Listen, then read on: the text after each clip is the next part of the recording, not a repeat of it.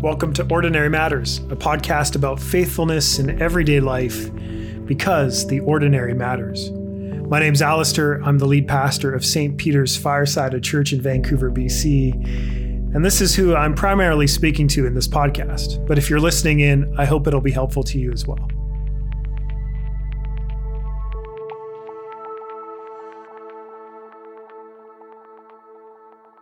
For this second episode of Ordinary Matters, I'm here with my wife, Julia. She's a registered clinical counselor. She runs a studio called New Story Counseling. She's joining me today so that we can continue to reflect upon what it means for the church to become a non-anxious presence for the common good of our city. Last week, I said the first step toward this is actually the step towards Jesus, spending time with him, dwelling with him, because he is our peace. The Apostle Peter wrote in 1 Peter 5:7, cast all your anxiety on him because he cares for you. Cast all your anxiety on him because he cares for you. So in this episode, we're going to reflect on different ways we can do that. But before we go any further, I just want to acknowledge that if you have an anxiety disorder, or if your anxiety rises to the level beyond what is common for any person to feel during this time, please reach out to a healthcare provider, reach out to a counselor or a psychologist. Many of them are doing video conference at this time. Reach out to those you love. We can't offer any medical advice, but we do hope to share some wisdom that will hopefully benefit many people and hopefully you too. The first thing I would like to talk about is the different experiences people bring in this time. It's not uniform. So what are some of the best ways we can show compassion towards people whose experiences aren't the same as our own? And what do some of those experiences look like? Yeah, I think that's an easy one for us to answer because Alistair and I have been on different pages throughout this journey. But I'm very grateful that we've been able to talk about it. And I think that is maybe even the reason for this first question is just we're watching other people react on social media. We're talking with our friends and family, and some people might be very distressed. Some people might have no reaction whatsoever. They're not maybe even in touch with what's actually happening around them. And obviously people on the two ends of the continuum would probably have a hard time understanding one another. So I think it's important. It's been important to me. It's been a blessing to me when Alistair has given me space to just say exactly what I'm feeling, even if it doesn't make any sense and even if it contradicts what he's experiencing. I think that has been such a gift.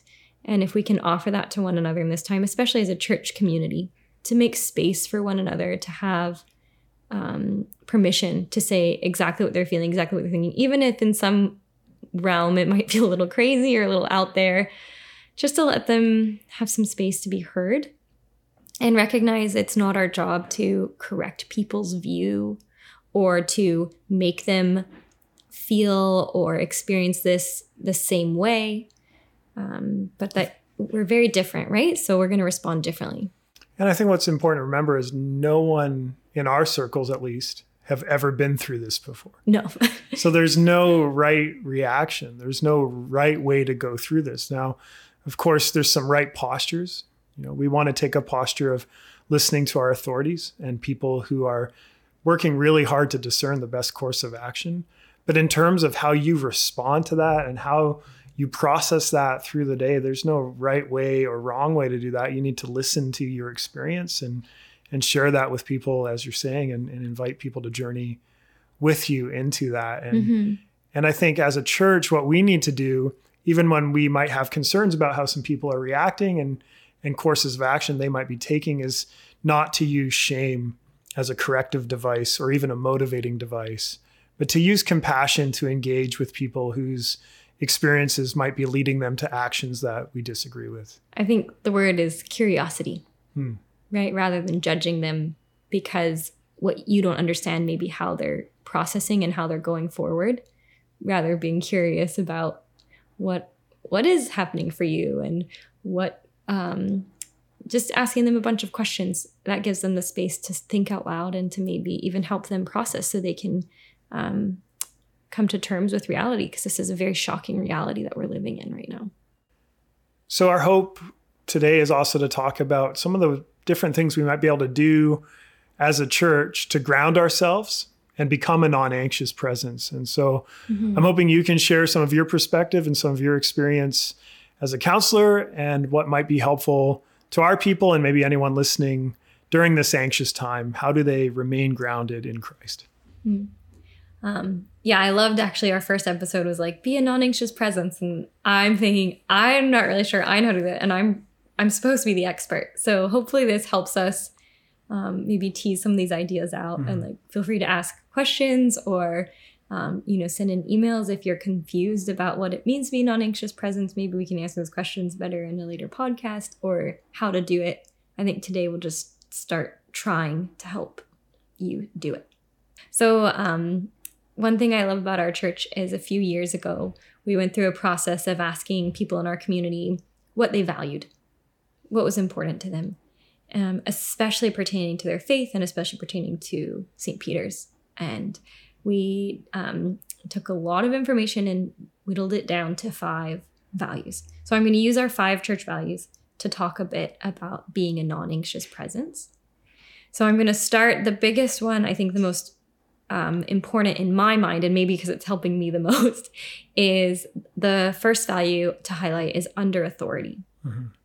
Right now we are in a time of radical change and shifts and mass amounts of information. And there's no way for us as individuals to process that information and gather more information and make our own sound decision. We are put in a position of needing to trust the people over us, needing to come under their authority and to do what they're asking of us for the benefit of our society, even if it's confusing. And even if it's challenging or hard. So I love that value in our church can actually apply at this time. And I do believe trust is this beautiful thing that when we, the term radical acceptance comes to mind. When we radically accept the things that are before us, when we accept that the authorities over us are trying to help, and even higher than that, the authority of God, that God is not surprised by this, that he is at work in this. If we can trust them, it actually brings an inner peace and an inner calm. And that can have that grounding effect we're looking that creates a non-anxious presence. So I think that's the first idea. The first value is to come under the authority over us, to do what they're asking of us, to radically accept that this situation is out of our control. We are powerless on some level, and just to trust God and trust the people over us. And the value of under authority, it's not that we're saying you should never be uncritical in your acceptance of authority over you, but it's to recognize that God has instituted certain authorities in this world and that the scriptures call us to submit even to our governing authorities so long as they're not calling us to compromise our faith in Jesus Christ. And at this point, none of the instruction from the authorities above us are asking us to compromise our faith. Yes, they're asking us not to gather, but that's out of wisdom and love so that we can protect the vulnerable in our midst. It's the strong protecting the weak, as Paul would put it, and it's a form of social justice. So just when you think through under authority, don't think just do what someone says and don't wrestle with it, but to acknowledge that when authorities above us are acting for the common good, we have to acknowledge we don't have the whole picture. They have more information than we do, and they're really actually trying to help us. Yeah. And I can speak on a personal level. I am one that, like, when change is happening, I want to dig my heels in. I want to push back. I don't like it.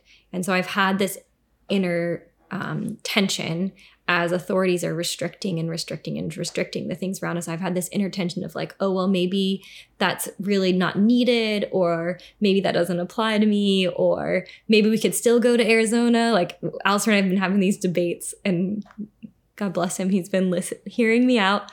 But yeah, I'm having a harder time coming under the reality that we're in. And so my processing is slower. And so trusting the authority above me, coming under their wisdom, coming under their care, coming under God's wisdom and God's care, that he understands there's going to be disappointment in this time and there's going to be struggle with change, has been really, really helpful for me personally. So I appreciate that value. So our second value as a church is default to prayer. How might that help us during this time? So if you've been on the internet, which I'm guessing you have, you may have heard some things about stress management and mindfulness.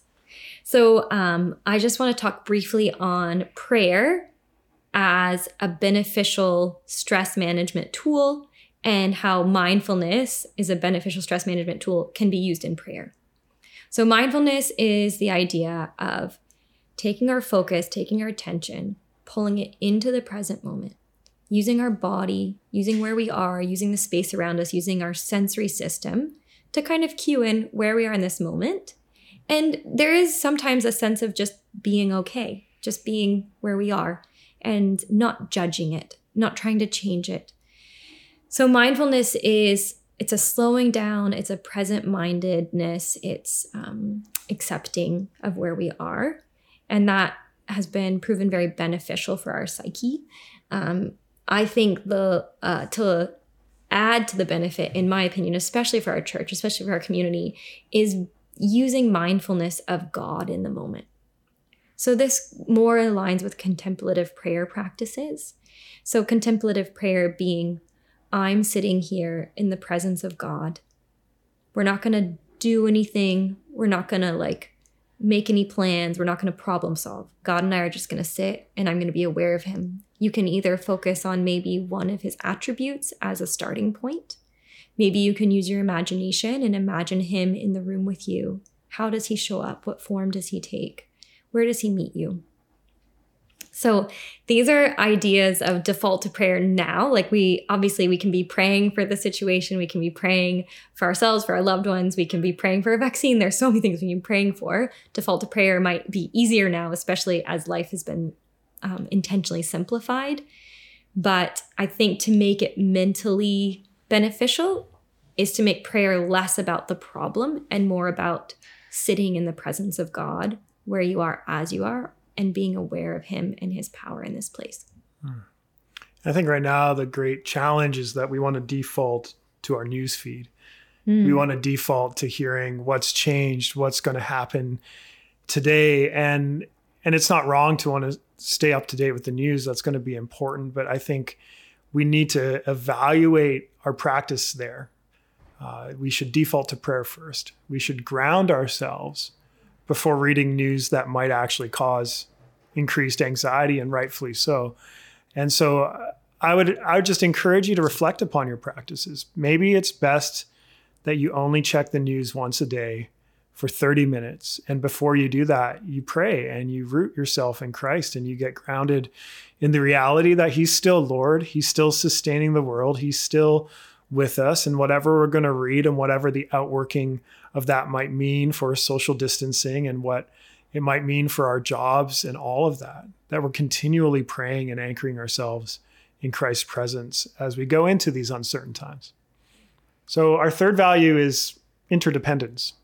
By that word, we mean we're made for relationship. We're made to connect with people. And now we're in a situation where those connections are limited and we have to connect through technology, or we have to remain just with those who are closest to us, whether our roommates or our family. And so how can our value of interdependence help ground us as a non-anxious presence at this time? We're made for connection, and God made us that way. He wants us to be connected to one another, to be relating to one another. And that the lovely thing is that it's been proven over and over in research on human beings across time, is that attachment is very important to us. It's very important to our sense of peace and our sense of security. And when attachment is, when attachment is not secure, when it feels threatened in some way, that can be very distressing to us. So I think right now there is a disruption to our attachments in physical space. So trying to remember, even though I don't see this person, the relationship is strong, secure, even if I don't talk to them on a daily basis, or even if we're far away, like my family's in the States. And now that the border's closed, it feels like a physical disruption in my relationship with my family. And that's incredibly painful. But there are other elements to our relationships that we can pull into in an interdependent way to remember, our closeness, remember our bond, and to continue reaching out to one another, although that is challenging. It is challenging with social distancing. But in our church community, maybe just remembering that there are other people in our church community who value interdependence. So don't feel shy in reaching out. Don't feel hesitant. If someone comes to your mind, maybe shoot them a note through a messenger or through email. If someone's on your heart, to just try and connect with them at this time. And I think also make room for negative feelings. If you're at home and you're feeling lonely and it's making you restless and maybe robbing you of a sense of contentment in the moment, rather than saying, oh, that feeling's wrong, how do I avoid it? To acknowledge that maybe you're longing to connect with people and to have some self-compassion and acknowledge that that's a good longing, and to not be able to fulfill that longing in the way you want is hard. And to name that feeling and to maybe call someone and name it before them and hold space to talk about that. If you are feeling increased loneliness and isolation at this time, it's not wrong. It's actually an expression of a very healthy desire. And to make room for that in community and to speak about it, I think will be really important at this time. So we've discussed under authority, default to prayer, interdependence. How can our value of integrated faith help ground us at this time? Integrated faith to me is that understanding that everything matters to God. Everything in my life, every person, every activity, including myself, like, we matter to God. And he's hoping that our view of him, our understanding of his activity in this world influences, our faith influences all aspects of our lives. So right now, there's a risk in talking about this because I think some people are seeing incongruence with God and with the suffering. So I think right now we're in a place more of challenge for this value of how is God working in this? Are we able to feel a sense of him acting in spite of the suffering, in spite of the illness? Our faith might be challenged in these moments. Our trust of him might be challenged in these moments. So I think my urge is to push into that and maybe do that through, there are probably some good resources Alistair can mention about where is God in suffering, or maybe there are people in your life that you can trust to have this conversation with. But I want to say, I believe God is present in this situation. I believe he's not surprised by it. I believe he is working in it. And I know sometimes suffering is something he can work through. He's not afraid of suffering. He's not afraid of death. He can use those things and be active in those things. So I think that point, there's a pressure point of what we're experiencing as human beings that's ugly, that can challenge our faith, that I think we're actually being called, when it comes to our psychology, we're being called to congruence. Like, how do we make these things line up for peace, to create peace in ourselves?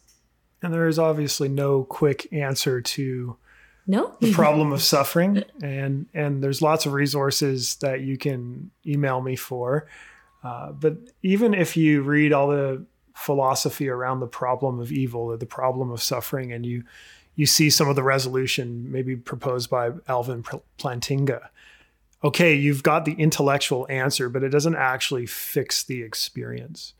And so even when we can think through why does God allow suffering, and even if we come up with a reasonable answer that we find satisfying, it actually doesn't comfort the heart in the same way as meeting Christ in our suffering, as our suffering servant, as the one, although sovereign over all things, is with us in all things, experiencing them with us. And so as you wrestle through suffering and why God allows any form of suffering in this world, always keep it anchored in the emotional reality that Jesus Christ suffered with us and for us and walks through it to its end for us.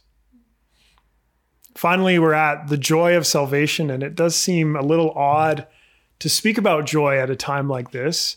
But the joy of salvation to us as a church is a reminder that the good news of the gospel is great joy for the whole world. And so how does this value help ground us during this COVID-19 season? Mm-hmm. There is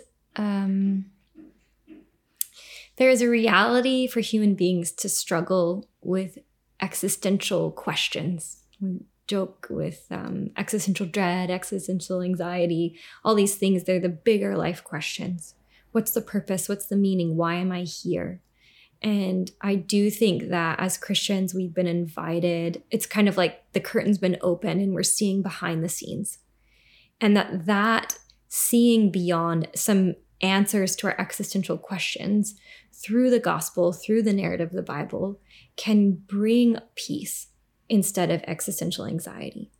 So I think for me, when I'm talking about this, the joy of salvation is the knowledge of the gospel that God has entered into this world for our good to save us because he loves us. He understands things are broken. He's not surprised by things being broken, and he's happy to be the one to set things back to right. There's joy in that. There's joy in that story. And even amidst this pandemic, against great suffering, against real fear over life and death issues, there's a gift as Christians to live out of that storyline. I don't think it's going to make it necessarily super light and easy, but I'm very grateful for that in my life. I have clients I work with who have that storyline. I see it provide peace for them. I see it provide grounding for them. I see the sigh as we talk about where the Lord is and what he's doing in his salvation and his work of salvation. And there, I think maybe the joy of salvation, again, Alistair said, might be a stretch right now, but the peace of salvation, the peace of God's work to save us from what is wrong, is very real at this time. I'm reminded of a conversation I had with a family member many years ago, and he knew a family whose young child had died. And he had asked me the hardest question: why would God allow this to happen? And throughout the conversation, I eventually asked him, well, what do you think happened to the child? And he said, well, she's dust now. It's over. And all of a sudden, all of his emotion evaporated. The great egregiousness of a child's death was gone. And I said, do you see, if you believe in God, or if you acknowledge that maybe there is a God, suddenly suffering is infused with great meaning. It's egregious. Something wrong has occurred. Now we have serious questions. But the moment we remove God from the picture, the end of suffering is simply its end. And that our only hope of resolution for the suffering that might happen in this world, the only hope for some sort of just outcome when people die tragically, is if there's a God who will bring redemption, raise us from the dead, and give us life. And so our joy might be cloaked in the form of hope during this time. But one other thing that I've appreciated about what some people are trying to do is sharing what's good out there. That video coming out of Italy of people singing on their balconies made me think, what's beautiful about life is that there's a song at all. Putting lyrical quality aside for a moment, but that there's even singing, even a song to be sung, is something so profoundly beautiful about humanity. But I think if we press into that, the scriptures say, yeah, that's because there's a singing God. You know, Zephaniah 3:17, like the Lord sings over us with loud song. He exalts over us with rejoicing, and he'll quiet us with his love. And so I would say hold on to all forms of joy during this time, and don't worry about it being incongruous. Joy can dance with suffering, and the two don't need to eliminate one another. In fact, they go together so often in the scriptures. Well, Julia, thanks for sharing your thoughts. That's all we have for this episode. Our prayer for you, St. Peter's, and for anyone listening is that you would run to Christ, that you would hear his song, that you would see that he's with us in the unknown and in the suffering by being present to his presence. You might become a non-anxious presence for the good of this city.